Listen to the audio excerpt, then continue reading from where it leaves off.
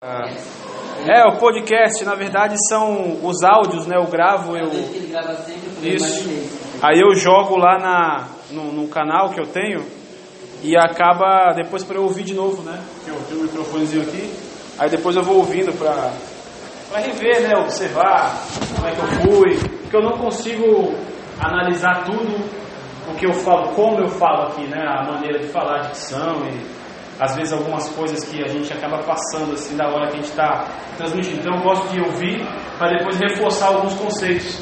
E é até bom, se você quiser, até a irmã daqui da classe, a Joana, ela não pode vir, né? Ela fez isso, ela teve uma aula aí que foi meio pesada. E aí ela pediu para ouvir, aí eu passei para ela assinou lá o podcast e acompanhou. Então tudo que eu tenho lá é pregação, a aula eu coloco lá. Então se quiser eu te passo depois. Eu te passo o link e tu entra lá. Então, gente, vamos lá. João capítulo 15, olha só o tema que eu dei para essa lição. Olha aí o leão e aqui está o alimento dos leões, ó. São os crentes. É uma cena, um desenho, né, da época do Império Romano, quando o Império começou a perseguir os cristãos. Tá? E havia isso mesmo, era um espetáculo onde o público assistia os leões famintos de dias sem comer, soltava os cristãos lá dentro e aí, imagina só o que acontecia, né? Comida à vontade aqui, ó. Infelizmente. E aqui, cristãos também, ó, queimados e tal. É uma imagem bastante forte, mas infelizmente isso aconteceu. E hoje acontece de certa forma, de maneira tão pesada quanto a imagem, mas às vezes de uma maneira um pouco mais velada, escondida, mas acaba acontecendo. Então, o tema que eu dou para essa aula é esse aí, ó. Perseguição por conexão. A aula anterior, o tema que foi dado foi frutificação por conexão. Ou seja, quem está conectado com Cristo frutifica. E agora, seguindo a mesma linha, quem está conectado com Cristo acaba sendo perseguido. De uma forma ou de outra, a gente é perseguido, tá? Então vamos trocar uma ideia sobre isso aí. Vamos orar antes, pedir para que Deus nos abençoe nesse tema tão complicado, né? Tão delicado de se falar. E aí vamos entrar no texto para ver o que Jesus falou sobre perseguição e vamos trocar umas ideias aí, tá? Então vamos orar, pedir para que Deus nos abençoe. Senhor Deus, na Tua presença, eu quero agradecer por estarmos aqui. Obrigado porque mesmo num grupo reduzido, temos os nossos irmãos aqui interessados em ouvirem a respeito da Tua Palavra e certamente o Senhor abençoará esse tempo se nós clamarmos dessa maneira. Então assim pedimos que o Senhor nos abençoe e use a minha vida para transmitir o texto aos meus irmãos de uma maneira clara e que o texto possa falar com eles, na verdade o Teu Espírito Santo possa falar com eles nesse assunto que é tão delicado e tão caro para nós, que é a perseguição. Muitos irmãos e irmãs morreram ao longo dos séculos e morrem ainda hoje em regiões do mundo por professarem o Teu nome. Então, nos ajuda a entender esse contexto da perseguição, entender o que o Senhor falou sobre isso nesse trecho e nos abençoa para que possamos sair daqui motivados pela Tua Palavra a como se comportar nesse ambiente de perseguição. A Ti, ó Pai, seja a glória para todos sempre, em Jesus. Amém. Amém, meus irmãos. Então vamos trocar essa ideia aí, vamos ler João e vamos lá. João 15, versículo 18, olha só o que Jesus diz aí. Se o mundo vos odeia, sabei que primeiro do que a vós me odiou a mim. Se vós fosseis do mundo, o mundo amaria o que era seu. Como todavia não sois do mundo, pelo contrário, dele vos escolhi, por isso o mundo vos odeia. Lembrai-vos da palavra que eu vos disse: não é o servo maior do que o seu senhor. Se me perseguiram a mim, também perseguirão a vós outros. Se guardaram a minha palavra, também guardarão a vossa. Tudo isso, porém, vos farão por causa do meu nome, porquanto não me conhecem. Porquanto não me conhecem aquele que me enviou. Não conhecem aquele que me enviou. Se eu não viera, nem lhes houvera falado, pecado não teriam. Mas agora não tem desculpa do seu pecado. Quem me odeia, odeia também a meu Pai. Se eu não tivesse feito entre eles tais obras, quais nenhum outro fez, pecado não teriam. Mas agora não somente têm eles visto, mas também odiado tanto a mim como ao meu Pai. Isso, porém, é para que se cumpra a palavra escrita na lei. Odiaram-me sem motivo. Quando, porém, vier o Consolador, que eu vos enviarei da parte do Pai, o Espírito da verdade, que dele procede, esse dará testemunho de mim. E vós também testemunhareis, porque estáis comigo desde o princípio. Agora no capítulo 16. Tenho-vos dito essas coisas para que não vos escandalizeis. Eles vos expulsarão das sinagogas, mas vem a hora em que todo o que vos matar julgará com isso tributar culto a Deus. Isso farão porque não conhecem o Pai nem a mim. Ora, essas coisas vos tenho dito, para que quando a hora chegar, não vos recordeis que eu vou-las disse. Não vou-las disse desde o princípio, porque eu estava convosco. Tá bom? Então esse aí é o nosso texto, é o nosso trecho pesadíssimo que fala sobre perseguição, hein? Que coisa, olha, viu lá no versículo 2 do capítulo 16, que fala: eles vos expulsarão das sinagogas, mas vem a hora em que o que vos matar julgará com isso tributar culto a Deus. Olha só que loucura, hein? Jesus já estava falando isso lá no princípio, ainda quando ele estava vivo com seus discípulos. Lembrando que, nesse contexto, eles ainda estão naquele local, naquele cenáculo, naquela andar de cima de uma casa. Jesus está trocando essa ideia com eles. E é quinta-feira, sexta-feira Jesus vai morrer. Então ele está falando isso desde o princípio, que nós seríamos perseguidos por amor a Cristo, tá? Vamos trocar uma ideia sobre isso aí. Olha só, lá no trecho do versículo 18 e 20, eu vou ler rapidamente aqui com vocês, só para a gente pegar a ideia desse pedacinho, ó. Se o mundo vos odeia, saibam que primeiro o mundo odiou a mim, né? Se vocês fossem do mundo, o mundo amaria vocês, mas porque eu escolhi vocês do mundo, o mundo os odeia. Lembre-se da palavra que eu disse: não é o servo maior que o seu Senhor. Se eles me perseguiram a mim, também perseguirão a vocês. E se guardarem minha palavra, também guardarão a vossa. Ou seja, o mundo odeia vocês. Não tem jeito. O mundo odeia. Mas antes da gente pegar só essa parte do que o mundo nos odeia, nós temos que entender o seguinte: o mundo nos odeia, mas nós não precisamos retribuir ao mundo com ódio também. Da mesma maneira. Exato. Por exemplo, se o mundo vai perseguir a gente, e o mundo aqui é o sistema sem Deus, o sistema que é regrado por si mesmo, ou o sistema que é contrário à palavra. Pode ser até uma outra religião que diz que é de Deus, mas é contra o que a Bíblia Sagrada, a inspiração de Deus, fala. Porque também existe isso. Este mundo, ele vai nos perseguir de alguma maneira. De maneira clara, aberta, como acontece lá no Oriente Médio, por exemplo, né? Na África, em algumas regiões do mundo, ou de maneira velada, de maneira um pouco escondida. Por exemplo, a religião cristã, ela é formada pelos cristãos que seguem os mandamentos de Cristo, obviamente, né? Todo mundo entende isso, certo? Quando alguém ataca os mandamentos que Cristo nos deixou, é uma maneira de perseguição a Cristo. Entende? Ou seja, a gente não precisa nem ir tão longe, né? Mas já falei sobre isso recentemente numa pregação. A família, ela é a base da sociedade. Toda a sociedade veio da primeira família, que é Adão e Eva. Dali veio todo mundo. É uma instituição cristã, porque a família, ela vem dentro do contexto do casamento. Homem e mulher se juntam e aí fazem filhos e têm a família. Se você atacar a estrutura do casamento, você destrói a proposta inicial de Deus de família e de sociedade. Entende isso? Marido e mulher, numa família, filhos, marido e mulher em outra, todos formam uma sociedade. Se você quebra essa base, você está quebrando o princípio que Deus já estabeleceu desde o princípio, que a sociedade, a família é a base da sociedade. Então é uma forma de atacar a Cristo, você atacar a figura da família, a figura do casamento, a figura do pai, a figura da mãe, a figura do filho. Tá bom?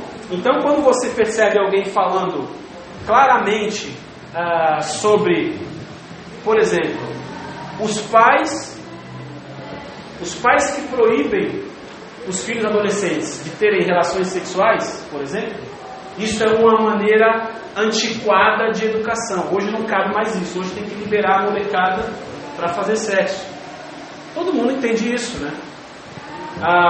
Quando o mundo diz que, olha, casamento entre pessoas do mesmo sexo é normal, tem que aceitar. O que importa é o amor, né? Eu falei isso aqui várias vezes. Quando as pessoas dizem, olha, uma mulher, ela pode viver sozinha, independente do marido, não que ela não possa, mas quando você incentiva isso como, olha, se você está sendo submissa ao seu esposo, você está sendo escrava dele. Distorce a ideia da submissão bíblica, que não é escravidão, é os dois no mesmo patamar de importância. Então você eleva o homem a um papel de opressor e você faz essa mulher se libertar contra essa opressão.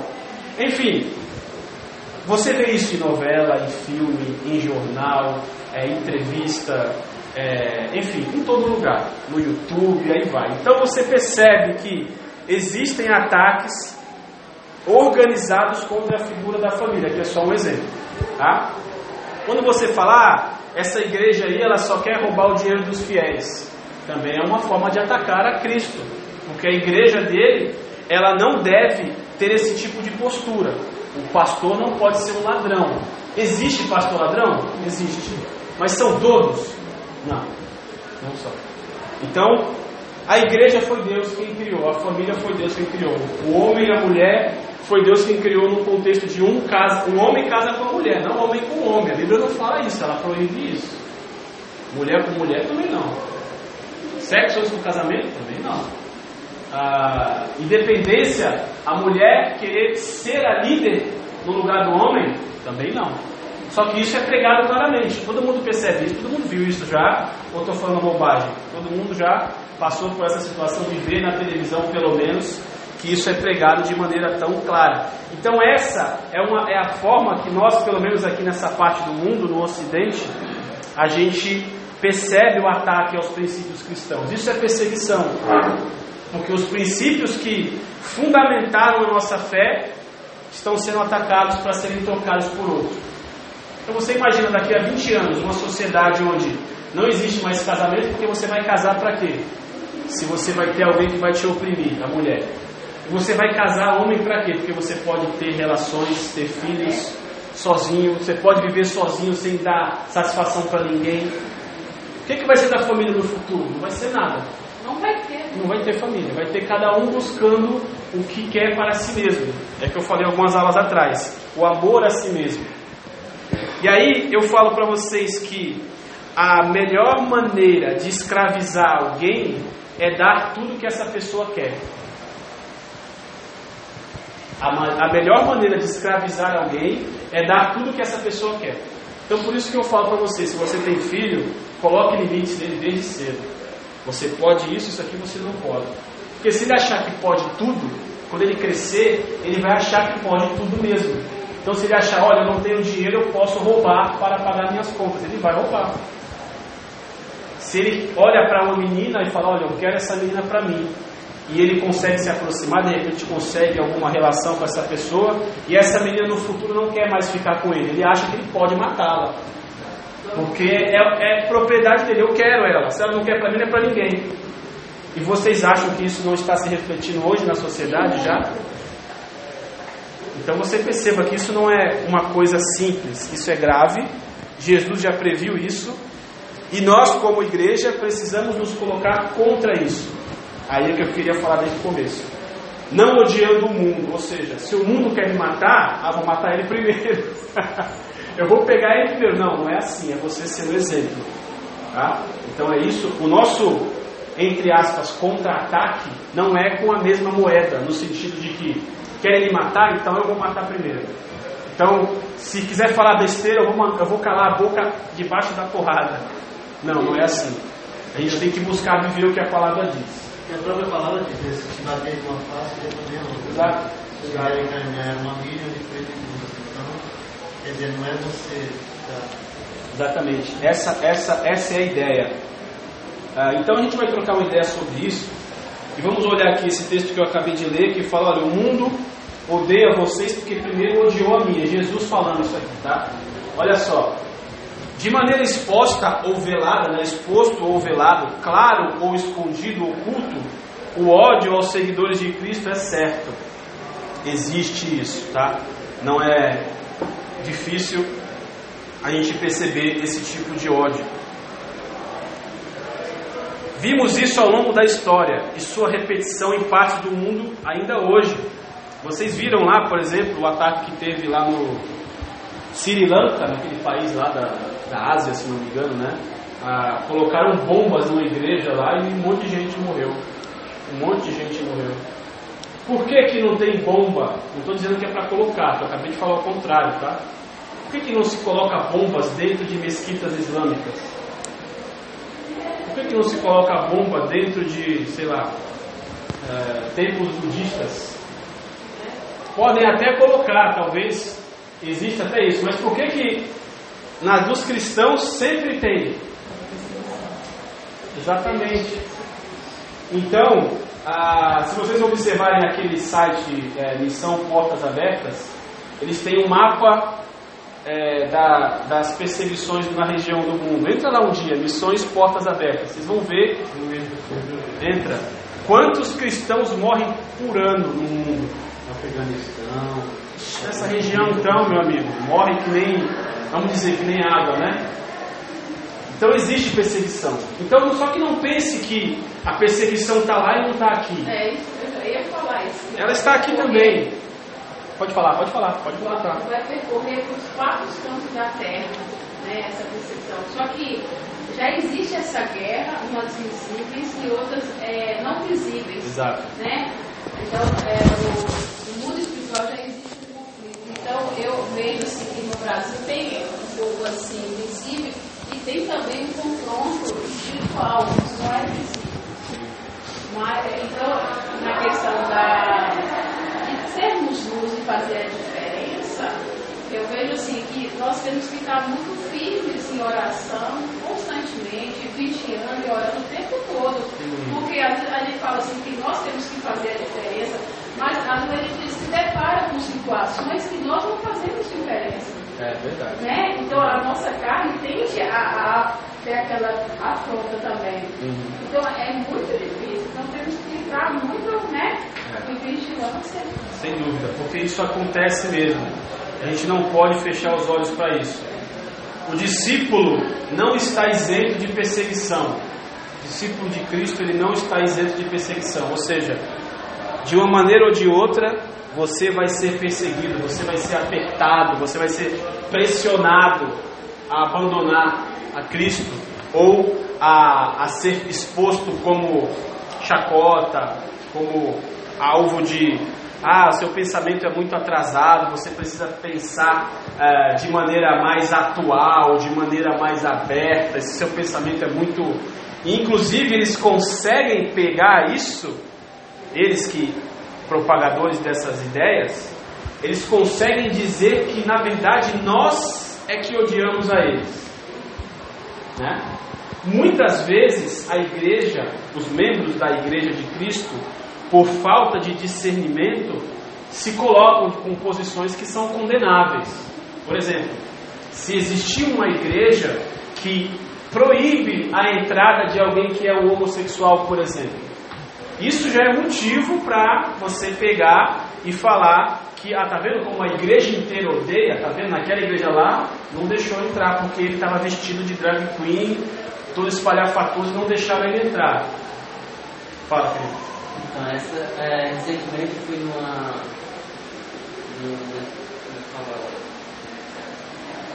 de lançamento de livro, né? Sim. E é para a mesmo. Esse lançamento foi uma mãe, uma criança de 9 anos, né? Para ilustrar com assim, eu cheguei lá e não tinha começado ainda. Foi um evento assim grande, de uma feira de livro. E aí aproveitei e fui dar uma olhada, aqui não estou lá cidade, aproveitei e fui dar uma olhada enquanto começava essa palestra dela aí. Sim. Aí quando eu chego, ela tá falando, né? Falando, e tem uma menininha do lado dela. E ela contando que o livro dela é exatamente uma história dela com a filha dela. Legal. Só que a filha dela era menino. Menino? É menino. É menino, nasceu com o nome de Eros. Até os 9 anos era Eros. Aí até os 8 anos era Eros. E depois do 8º ano em diante, morreu Eros e nasceu a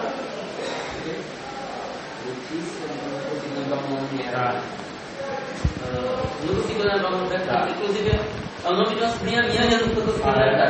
Depois você lembra. E aí, durante essa. Eu demorei para entender o que seria o que estava acontecendo, porque estava o menino vestido de menina, né? Vestido de menina, para mim, na minha visão, era menina, porque eu tenho o cabelo, tudo, né? E criança, você sabe que não dá para diferenciar, né? Quando eu porque não tem rosto, não tem aquilo, não tem uma coisa normal. E aí, caramba, era isso. E justamente ela falou no meio desse tudo, falou disso aí, né? Dos religiosos que não aceitam, não sei o que. Ou seja, os pais que já começam incentivando, porque assim, ela podia aceitar, né? Como se fosse, vão aceitar, meu filho vai aceitar que ele seja como ele quer, mas não incentivar. Então ela viu na justiça para de nome, como é que fala? Nome social, nome social, documentos, advogados. Tinha uma advogada lá também, que tipo assim, eu estou disposto a trabalhar com vocês, que querem fazer isso. Entendeu? E no meio da conversa dela, falou desse negócio, ela falou da religião, não sei o quê. O meu também estava lá só ouvindo, não falei nada. Eu não sabia. Mas a gente tem realmente, naquele meio a gente viu aquela fronta mesmo. Entendi. É verdade, isso acontece, é bem lembrado. Está bem perto da gente, né? Pois é. Mas está bem perto. Uma surpresa, assim, que eu nunca tinha visto. Acha que na não? televisão, né? E acho que está ao nosso redor, está bem perto da gente. E nesse caso, irmãos, é aquela afronta ao princípio básico de que Deus criou o homem e a mulher. O homem é homem e a mulher é mulher. Hoje tem esse negócio do transgênero. Isso, O menino pode ser menina. O menino pode ser uma menina dentro do menino, mas que gosta de menina. Ideologia de gênero. Que alguns falam, até eu peço que os irmãos tomem cuidado quando forem usar essas expressões, porque tem gente dentro da igreja, dentro da nossa igreja aqui, que acha que isso não existe. E que no fundo, deve ter gente que até apoia. Não se espantem com isso. O que eu aconselho vocês é fazer o que eu tenho feito já há alguns anos. Vai ler sobre o assunto. Vai se inteirar sobre o assunto. Pega as pessoas que falam a favor, as pessoas que falam contra, e pega o que a palavra diz. Isso dá trabalho, tá? Isso vai demorar, você vai demorar alguns meses aí pesquisando. Mas, se você não entrar por esse caminho, você vai acabar sendo vítima dessa inversão. Porque se você falar, isso aí é uma porcaria, isso aí tá com ódio só, isso aí é uma inversão, isso é uma desgraça, vai todo mundo pro inferno. Você vai estimulando. Tá vendo como a igreja odeia? O meu menino é uma menina, ele não odeia. Não, certamente. Você ia ficar aqui, a comida pro leão. Porque quando a gente se posiciona, eles já têm as pessoas que pensam assim, a partir do que eu tenho já lido, elas já têm essa intenção há muitos e muitos anos. Não é uma maneira, alguém que apareceu sozinho e começou a fazer. Eles se organizam, tá? Eles têm um discurso montado já. Tem. Se você for querer debater, já tem um discurso montado. Exatamente. Por isso que vocês precisam entender o discurso deles, ler os caras que propagam isso, ler quem está falando contra, que tem também, principalmente gente na igreja católica. Tem uns católicos levantando de maneira assim brava contra a ideologia de gênero, essa coisa do casamento gay, essa coisa da ideologia política. Tem gente no mundo protestante também, mas é menos. Os católicos são muito fortes, muito além da gente nisso. Eles já estão nessa guerra cultural que se chama, levantando teses. Até a gente pode se unir a eles nesse sentido. Não na fé, né? Mas na luta que eles estão comprando, podemos comprar junto com eles. Mas assim, não entre nessa briga sem ter informação. Senão você vai ser devorado. Nem você falou. Você vai ser devorado. Você sabe que é errado, o que a Bíblia fala. Mas você tem que ter argumento. Tem que entrar. Lembra que Jesus aqui sempre faz a ideia do gancho? Lembra que eu falo muito? Jesus vai falar com alguém, ele pega um gancho da realidade da pessoa e traz ela para a palavra. Você tem que entrar no mundo deles, entender como eles pensam e depois tentar entrar lá a partir de um gancho e trazer para a realidade, para a sanidade. Tá? Isso dá trabalho, não se faz de um dia para o outro. Então é melhor fazer como você fez. Fica lá quietinho, ouve, pesquisa essa mulher, vai ler o livro dela. Não sei ler o livro, mas eu teve uma pesquisada, né? Ela assim. Depois você até pode colocar, está no nosso grupo de WhatsApp, eu te coloquei lá? Não. Eu vou ver se eu coloco, faz tempo que eu não falo nada lá, mas eu vou ver se eu te coloco aqui no final da aula, para a gente trocar essas informações. Porque olha o que vai acontecer. O discípulo não está isento de perseguição. Se você é discípulo, você entende, não tem como, menino é menino, menina é menina. Isso está errado biblicamente, você sabe. Mas como é que você vai expor isso? E você vem aqui, por exemplo, de peito aberto e fala, isso aí é um escárnio, isso aí é um escândalo. Pode ter alguém do teu lado que concorda dentro da igreja e vai acabar se tornando inimigo seu. E se alguém se levantar assim, você ore a Deus e aprenda a amar essa pessoa. Não odeia ela não, porque senão você vai dar combustível nessa briga. Olha como é difícil. E sempre quando você pode observar também uma coisa. Sempre quando tem uma entrevista com um cristão, no meio secular, assim, um cristão é convidado, por exemplo, a Aline Balda é convidada no de noite, por exemplo. Pode ter a certeza que eles vão fazer uma tipo de pergunta. Sem dúvida. Pergunta voltada para o homossexualidade. Sem dúvida. Sem dúvida. Pode ter certeza. Eu já observei isso. Praticamente todas as vezes que eu assisti, faz essa pergunta. Você... E o público gay, não sei o que, mas vamos fazer esse sentido. Eu estou assistindo uma série no Netflix que é uma série sobre uma família que é dona de uma igreja, uma grande igreja, a família toda, o pai, a mãe, três filhas e um filho. Eles são donos de uma igreja numa região.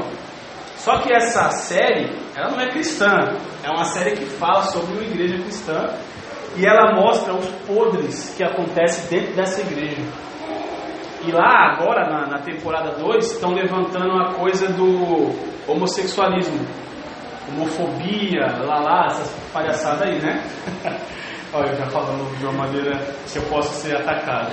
Então, eles estão batendo nessa tecla. O que importa é o amor. Eu falei, Alessandra, olha o que eu estou falando lá na classe aí. O que importa é o amor. E eles pegam, olha só, eu achei um argumento muito fraco do cara, mas tem gente que cai. Olha só, ele falou assim, para defender a aceitação dos homossexuais na igreja dele, que é a igreja concorrente essa, tem a igreja podre e a outra que também é podre, só que é concorrente. Esse pastor da concorrente quer ganhar dessa que é maior. Então ele quer começar, essa aqui não aceita gays, quer dizer, esconde que não aceita, mas tem um monte de gay lá dentro. E essa aqui quer abrir a igreja para os homossexuais, para os gays. Sabia que na Cardoso, eu já vi uma reportagem na tribuna do no jornal, naquela revista T, aqui é no lugar das coisas. E era uma igreja justamente que estava com esse propósito. Não, mas tem. Vivinha a pessoa para casa de refúgio. Na igreja? É aqui na Presidente Kennedy, em frente à Unimed. Não, ali é outra, ali é Amor e Vida. Ali é uma igreja, o problema lá é outro. O problema lá é outro. Mas em frente à Unimed ali, pode ver, casa de refúgio. Lésbicas, tudo. Inclusive eu conheço uma menina que é de lá. Enfim, aí essa igreja que está aceitando os homossexuais, o pastor prega de uma maneira bonita, retórica. Ele falou assim, olha só, vamos lá para Levítico não sei o que. Aí Levítico tem lá aquela restrição à comida, né, que os judeus não podiam comer enquanto estavam no deserto. Aí ele pega e fala, olha só, Hebreus 13 diz assim, mantenha puro o teu leito, ou seja, que você, na sua casa, tenha relações apenas com a sua esposa e a esposa com o esposo. Ele fala, a Bíblia diz aqui em Hebreus, mantenha o seu leito puro. Mas quem aqui não está dormindo com o namorado já? Tipo assim, ele está falando, olha, a Bíblia fala para a gente manter o leito puro, mas vocês todos fazem sexo antes do casamento. Não me enganem. Vamos lá para Levítico. Você vai para Levítico e fala, olha só, essa área aqui que fala para os judeus não comerem porco, por exemplo. Isso aqui já passou. Então hoje, também fazer sexo dentro fora do casamento já passou. Então aceita os homossexuais. Acho um argumento bem fraco, mas ele distorce e tem gente que abraça. São contextos, né? Totalmente fora. Eu achei o argumento fraco, mas tem irmão que cai. Ainda mais aquele que tem a tendência em aceitar. Então, minha gente, para vocês que estão andando aqui comigo, leia sobre o assunto, gaste tempo. Não abra a boca para falar se você não sabe o que é. Não vai no embalo do Marcelo, tá? Eu já estou um pouco mais à frente disso, eu posso falar algumas coisas, não muitas, mas não vá no meu embalo. Crie o seu repertório. Vai ler sobre isso, eu posso indicar até para vocês quem defende e quem ataca, para vocês verem vídeos no YouTube, começar a se inteirar, ler livros e tal. Então, a gente percebe que existe dentro da igreja também movimentos para aceitar isso. Tem igreja em São Paulo que já aceita o casamento homossexual, por exemplo. A gente é batista. Existe. Então, o discípulo não está isento de perseguição.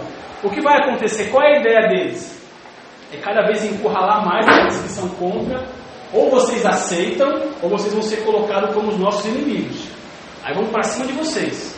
Aí, meu amigo, é lei de homofobia, não sei o que, para mandar prender. Quando prender o primeiro pastor por homofobia, os outros vão parar de pregar contra. Isso é tática, tá? Enfim, fruto dos meus estudos. Mas gente, Jesus fala, se perseguiram a mim, vão perseguir vocês. Então, meus amigos, se preparem com argumento, porque assim, as portas do inferno não prevalecerão contra a igreja. Não prevalecerão. Só que eu não sei se a mesma igreja de hoje vai ser aquela que não vai prevalecer.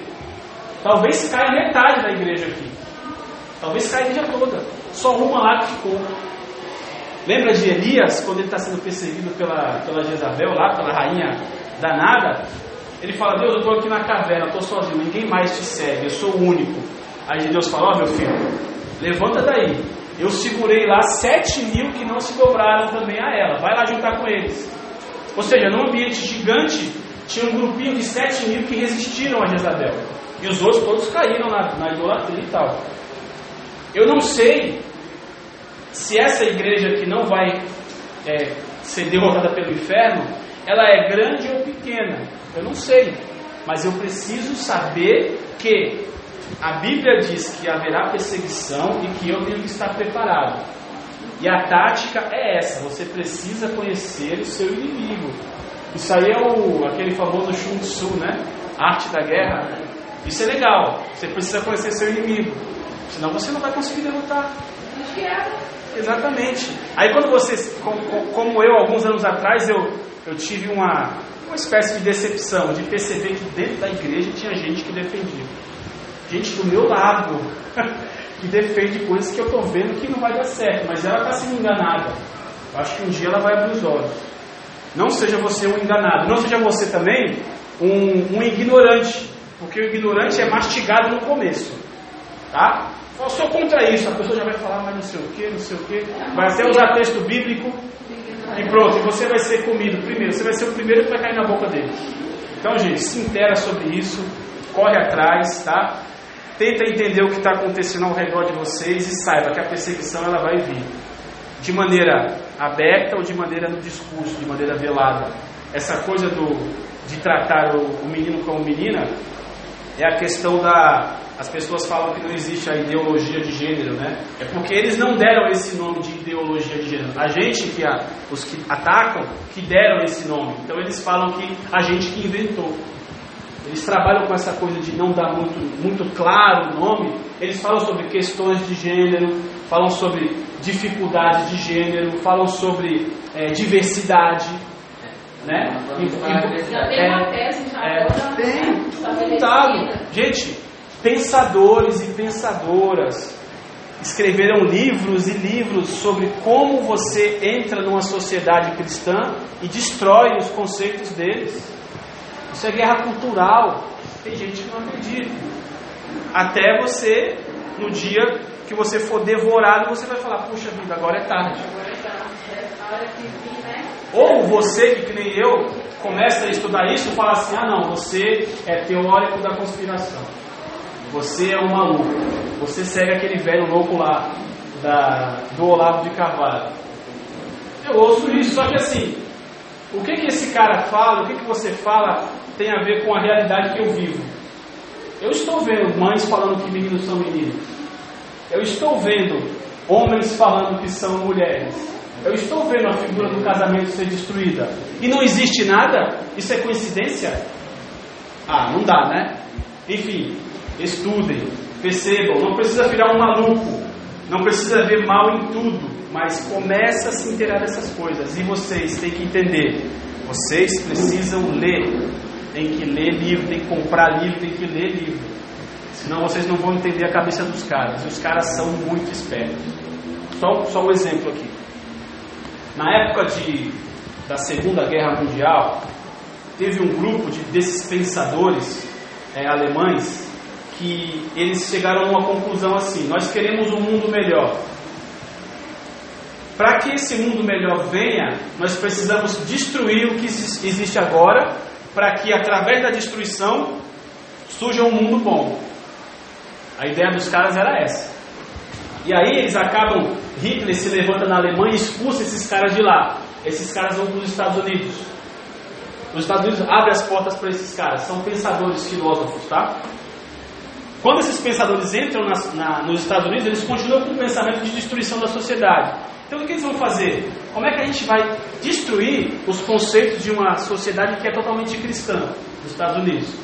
A gente vai pegar e vai falar que a repressão sexual que a igreja promove, de não fazer sexo antes do casamento, de só fazer sexo no casamento, de ser contra o homossexualismo, o lesbianismo, isso na verdade é uma opressão contra a pessoa que leva ela a ser homossexual, fazer sexo.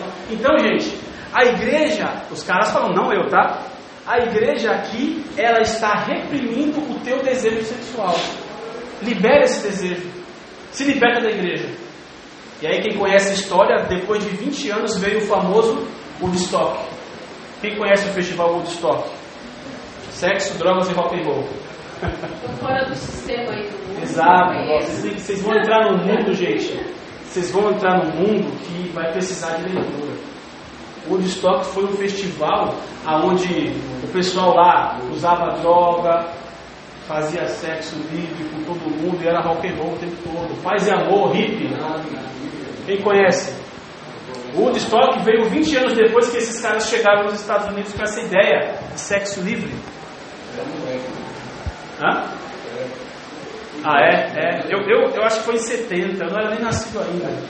Mas eu li sobre isso e vi. Então, gente, eles atacaram. Eu não sei, eles são antigos. Eu tenho visto alguma coisa assim, um movimento parece assim, que você citou todo o Rolling Stones, que tinha, assim, você está falando aí, as imagens que eu vi ilustram praticamente isso aí. Eu acho que eles são muito antigos. Talvez eles tenham até tocado nesse Woodstock, esse primeiro que teve nos Estados Unidos. Mas eu não sei dizer porque eu não tenho essa informação. Mas é possível que eles estivessem lá como uma das bandas. Enfim, o que provocou a fomentação de uma ideia na sociedade, a libertação sexual. Isso se espalhou pelo Brasil, veio para cá, no mundo todo. Aí, eu não sei como que é no Oriente, no Japão, parece que é um pouco mais fechado lá. Eu acho que é até legal isso, dessa forma. Mas o pensamento do nosso mundo, né, entre Oriente e Ocidente, que é a nossa parte, o Ocidente está influenciando também o Oriente. No Japão tem muita tecnologia, essas coisas, muitos cantores norte-americanos vão cantar lá, e eles estão fomentando isso também, bem ou mal.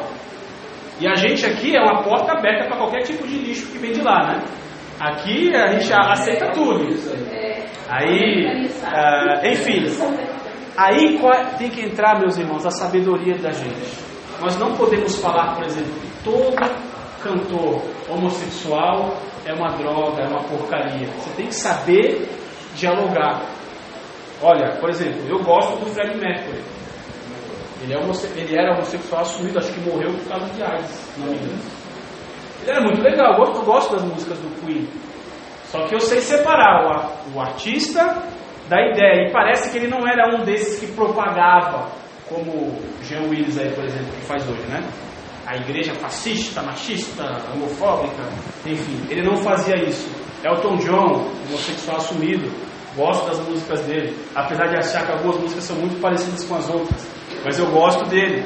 Então eu sei separar. Eu não posso falar, esse cara homossexual, ele é um perigo para a minha vida, acabou. Tá entendendo? Vocês têm que saber, e isso, gente, leva tempo. Então a melhor coisa a fazer é cala a boca e estuda. Ô Marcelo, mas às vezes a gente, eu acho que todo cristão, todo aquele que confia em Deus, e através também das suas orações, dos seus estudos, o Espírito Santo que trabalha sobre nós, faz com que cada vez mais haja essa separação de nós para com o mundo. Sim. Então nós sentimos assim, nós não nos encontramos mais, graças a Deus. Então nós estamos aqui com o propósito, né, de eternidade, pela graça de Deus. E às vezes eu mesmo me sinto muitas vezes assim, poxa, eu estou tão assim, fora, que eu não vejo assim que dentro de mim há uma necessidade de, não é estar dentro, mas também estar também conhecendo. Às vezes a gente precisa também conhecer as coisas através de leitura, de ver tudo, até para nos precaver, né? Então eu vejo assim que muitos cristãos, eles se aplacam disso, fica totalmente, não quer nem ver, não quer nem assistir uma televisão, não quer nem assistir uma reportagem. Esse é um problema. É um problema grave. Gravíssimo. Gravíssimo. Gravíssimo, porque O problema é porque você não conhece eles, mas eles conhecem. Exato. A gente precisa também conhecer o seu inimigo para poder você se precaver. E você. Desculpa, pode concluir. Eu tô te De cortando. forma certa, né? Coerente. E vocês, meus irmãos, precisam entender que essa reação da igreja de se isolar e se afastar também faz parte da tática deles. É assim, é uma maneira de eles isolarem a gente até o ponto de que esse grupo ser cada vez menor. E quando for menor, eles vêm passar por cima. Entendendo? Graças a Deus tem irmãos que resistem até hoje, falam, não, isso é errado, e pastores são perseguidos hoje no Brasil por causa disso, por pregarem contra essas coisas. Eu já ouvi de público os caras falando, olha, esse sermão que eu estou pregando aqui, eu posso ser preso por causa dele, mas eu não vou deixar de pregar. E vai lá e fala. A gente precisa de gente assim, não de heróis, né, para se aparecer e tal, mas de gente que não, eu vou ficar firme, porque a convicção que eu tenho é maior do que qualquer coisa. O que está escrito aqui é a minha vida. Então eu quero isso, não importa se eu vou morrer. Sabe? Deus dá força. Deus dá força, e Deus tem abençoado. Eu vejo que nós estamos num tempo no Brasil onde essas coisas estão escancaradas. De maneira legal ou de maneira ruim, a eleição do atual presidente trouxe isso para a discussão pública. Então estão falando abertamente. Então você começa a perceber aqueles jornalistas que odeiam o cristianismo. Por quê? Aqueles caras que estão atacando Damares, a ministra, que é pastora e cristã. Aí eu começo a perceber, pô, esses caras aqui antes pareciam tão calminhos, né? Hoje estão...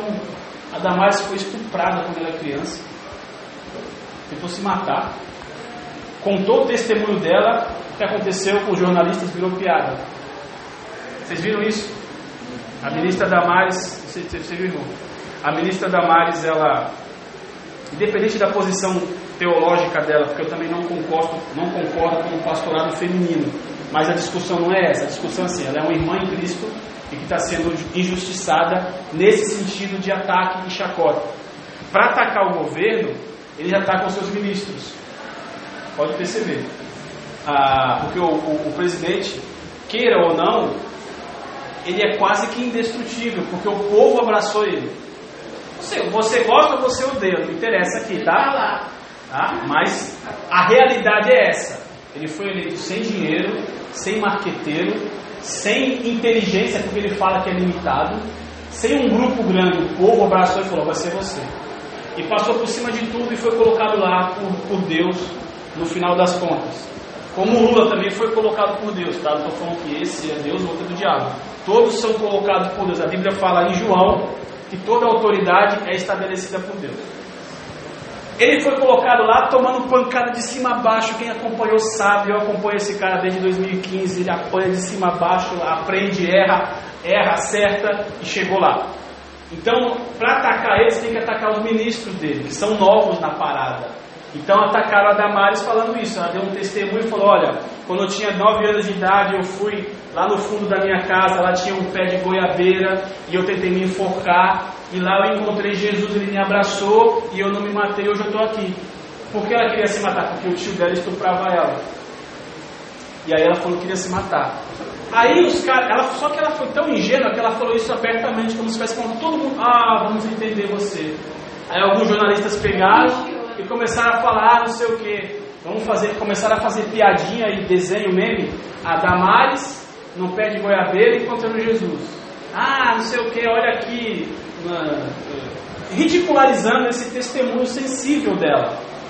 Se fosse, olha a guerra cultural, se fosse um homossexual falando que foi estuprado e que hoje ele é ministro do governo, seria colocado como um herói nacional. Olha só como esse jovem ou essa mulher que passou por o que passou e hoje está no governo, olha só essa guerreiro, sabe como é a Damares, ministra do presidente, que chamou de coiso, né?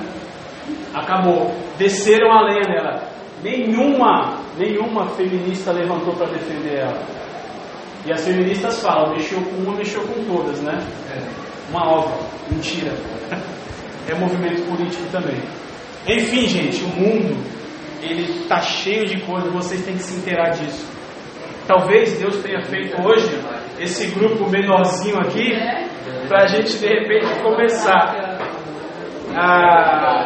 É óbvio que tem gente aqui que não concorda, talvez tenha gente na nossa classe que vem aqui e não concorda, mas aí eu falo o seguinte, não concorda comigo? Tudo bem, sem problema nenhum. Agora, colocar-se contra a palavra, aí é você e Deus, tá? Então, pode não concordar comigo, mas, e a palavra diz o quê? E vocês todos aqui são obrigados a conhecer essa palavra. Todos vocês são obrigados a conhecer isso aqui. Não é uma escolha. Quem está conectado comigo tem que frutificar. Ninguém frutifica sem a palavra. Então, não concorda comigo? Vai para a palavra e vai estudar para ver se é isso que eu estou falando. Enfim, gente, perseguição, destruição dos conceitos cristãos. A relação do cristão com o mundo não deve buscar uma harmonia, mas evidenciar uma diferença. Isso aqui é fundamental. Essa frase, deixa eu ver que horas são. Pensei que hoje a gente ia acabar cedo, já são 11h05, estamos no versículo 18 e 20 ainda. Esse trecho aqui eu peguei de uma pregação que eu também vou colocar para vocês do grupo lá. Me lembre de um pastor presbiteriano, se não me engano, que ele pregou no ano passado, e para mim foi a melhor pregação que eu ouvi ano passado. Ele fala sobre essa questão de Daniel na Babilônia. Então ele pega esse exemplo e traz para a gente hoje. Daniel, cristão, né? Digamos assim, foi colocado num contexto totalmente pagão. Então ele era escravo, ele conseguiu chegar numa posição elevada, não é? Porque ele era de uma categoria diferente entre os judeus, ele foi escolhido pelo rei Nabucodonosor para fazer parte dos seus sábios ali. Vamos dizer, do seu ministério do rei, né? E ele aceitou entrar no reino pagão, aceitou o cargo, só que algumas coisas ele disse não. Isso é sensacional.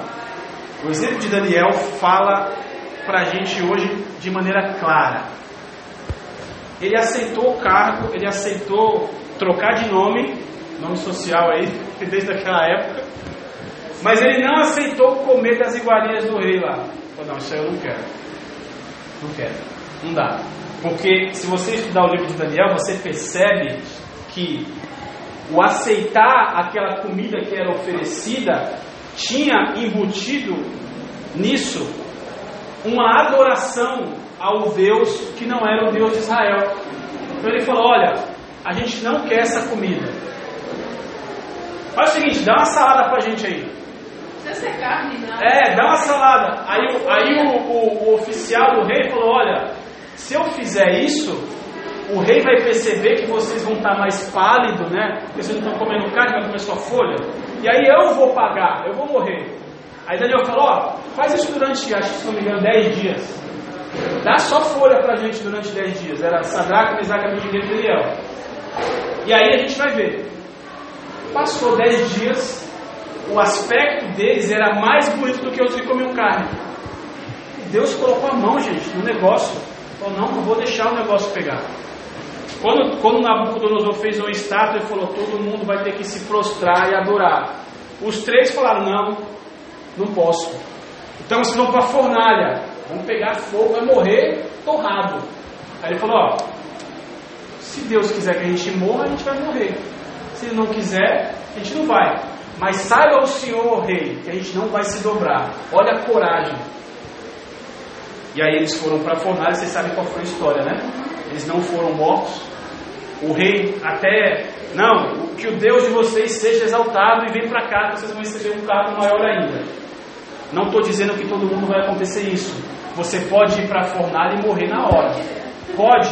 Só que o que vale nessa história? A tua convicção como cristão. Então, o que eu incentivo vocês: entrem nesse mundo, entendam o que eles estão pensando. Começa por um ponto só, depois você vai ver que está tudo ligado.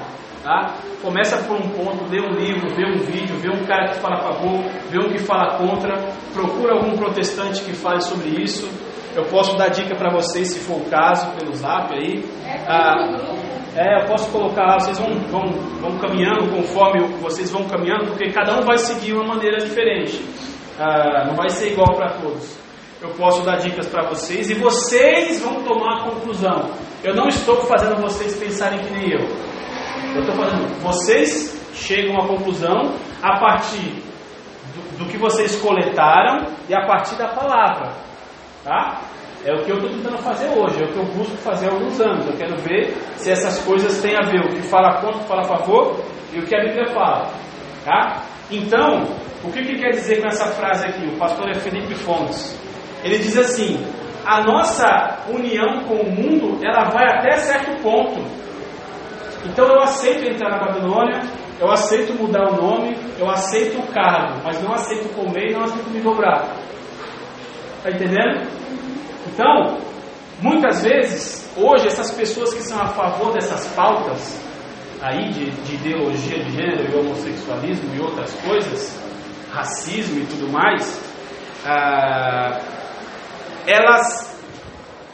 elas vão nessa primeira parte. Não, Daniel entrou na Babilônia, Daniel mudou o nome, Daniel aceitou o cargo, mas se esquecem que Daniel resistiu à comida e resistiu à adoração. E você também não pode ser alguém: você agora vai destruir tudo e tal. Não, vai até certo ponto. Daqui você fala: daqui eu não posso passar. E se você não sabe quais são os pontos, você já foi. Está entendendo? Tem que saber os pontos. Então, eu não estou dizendo que você precisa ser um especialista no assunto, não é isso. Mas, um videozinho, todo mundo consegue assistir hoje na internet. Procura os nomes das pessoas que são a favor da ideologia de gênero, que foi o caso aqui do nosso exemplo, meu irmão. Vê o que eles falam. Só ouve, não toma nenhum juízo, tá? Depois procura quem é contra, vê o que eles falam. Procura paralelo na palavra e toma uma decisão, uma posição mental, né, de pensamento. A partir daí você vai ver o que você vai fazer, como é que você vai se posicionar diante da sociedade. Porque a perseguição vai vir. Começou e está aí comendo solto, né? O corpo está comendo. E o que eu quero estimular vocês com essa aula aqui é isso, de vocês entenderem que a postura de Cristo, ela afronta a postura mundana. Ou seja, ser cristão é ofensivo para quem vive no mundo, sem Deus. Tá? Esse conflito se dá devido à permanência dos incrédulos no pecado. João 3,19 fala que os homens amaram mais as trevas. E hoje as pessoas amam as trevas ainda. Saiba disso. E tem que amar mais, né? Porque as trevas, elas enganam com a proposta de liberdade. Qual é o adolescente, gente? Aqui falando todo mundo aqui adulto, né? Qual é o adolescente que não quer ouvir? Vai lá com a sua namorada, pode fazer sexo, está liberado. É o que eles querem ouvir.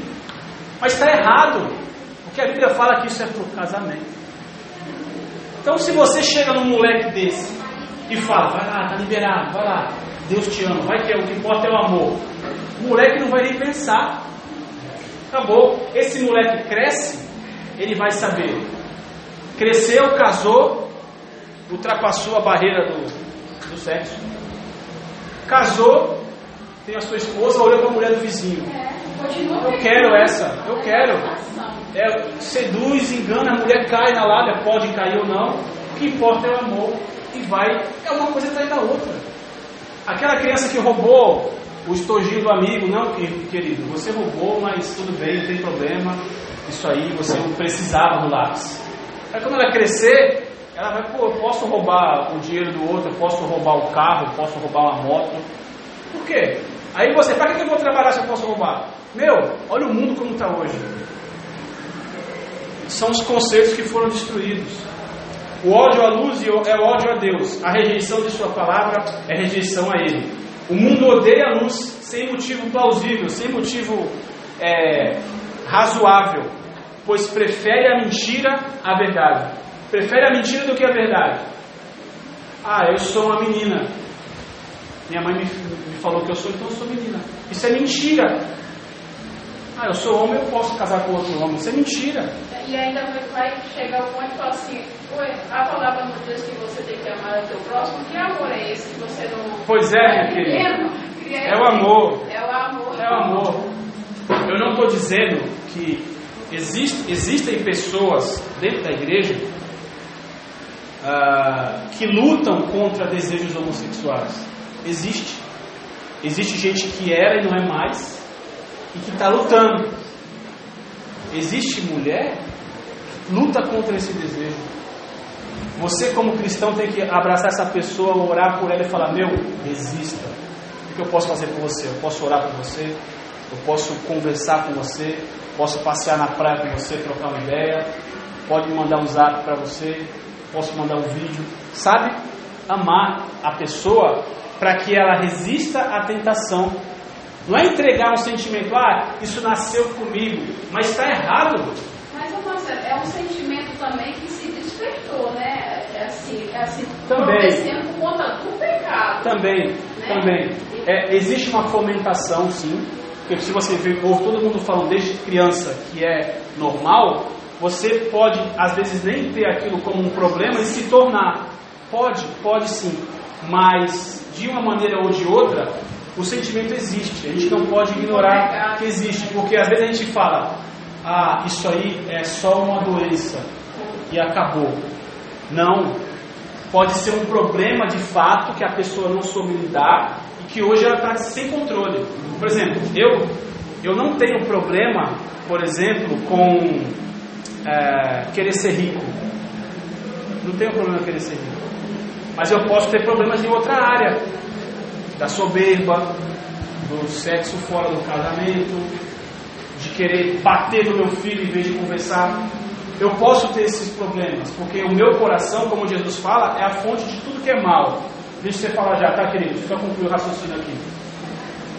Mas aí é que está. Nós, como cristãos, devemos entender o que a palavra diz, o que eu estou querendo, o que é certo e o que é errado, o que a Bíblia diz, e escolher o que é certo. E aí vai ser a luta. Tem gente que vai lutar até o fim da vida. Tem gente que vai lutar e vai vencer. Mas é uma luta. Eu não posso falar, tá difícil, se entrega. Não. Aí acabou, aí é derrota total. Pode falar, irmão. Não levantou a mão, não? Não. Você já levantar, desculpa. Então vamos finalizar aqui com o último slide. Eu estou preocupado porque eu Não, se quiser sair, pode sair, porque já deu a hora de passar 1 minuto. Vamos ver aqui. 1 minutinho eu já termino já. 11h17. Passei 2 minutos. Vamos finalizar aqui, ó. A vida do Espírito Santo do Consolador traz a confirmação das palavras de Cristo. Ele afirma a nossa fé, aquela fé que é dada por Cristo. Então o Consolador, ele confirma isso na gente, o nosso coração. Olha, o que Jesus falou é verdade. Eu vou ser perseguido, mas eu sei também o que é a verdade. Então eu vou seguir o que é a verdade. O Espírito Santo que nos traz essa convicção. Mais perseguição está prevista para o servo. Mais, né? Não mais, mais, muito mais. Assassinar cristãos é a inversão moral que é gerada por mentes em trevas. Então a pessoa acha que eu posso matar um cristão porque isso é tributo a Deus. Ou seja, eles nos colocam numa posição de erro, de perseguidores, e a gente acaba virando alvo. Isso acontece. Olha que astuta ensinada do demônio. A loucura deles está na rejeição de Deus, que gera ignorância da verdade. Porém, a perseguição não deve ser uma surpresa para o cristão. Vocês serão perseguidos. Eu serei perseguido. Nós venceremos. Amém. Se permanecermos e perseverarmos. Por isso, eu dispenso vocês com essa palavra. A perseguição existe, mas saibam, aquele que perseverar até o fim vai ser salvo. Amém? Amém. Vão com Deus, meus irmãos. Deus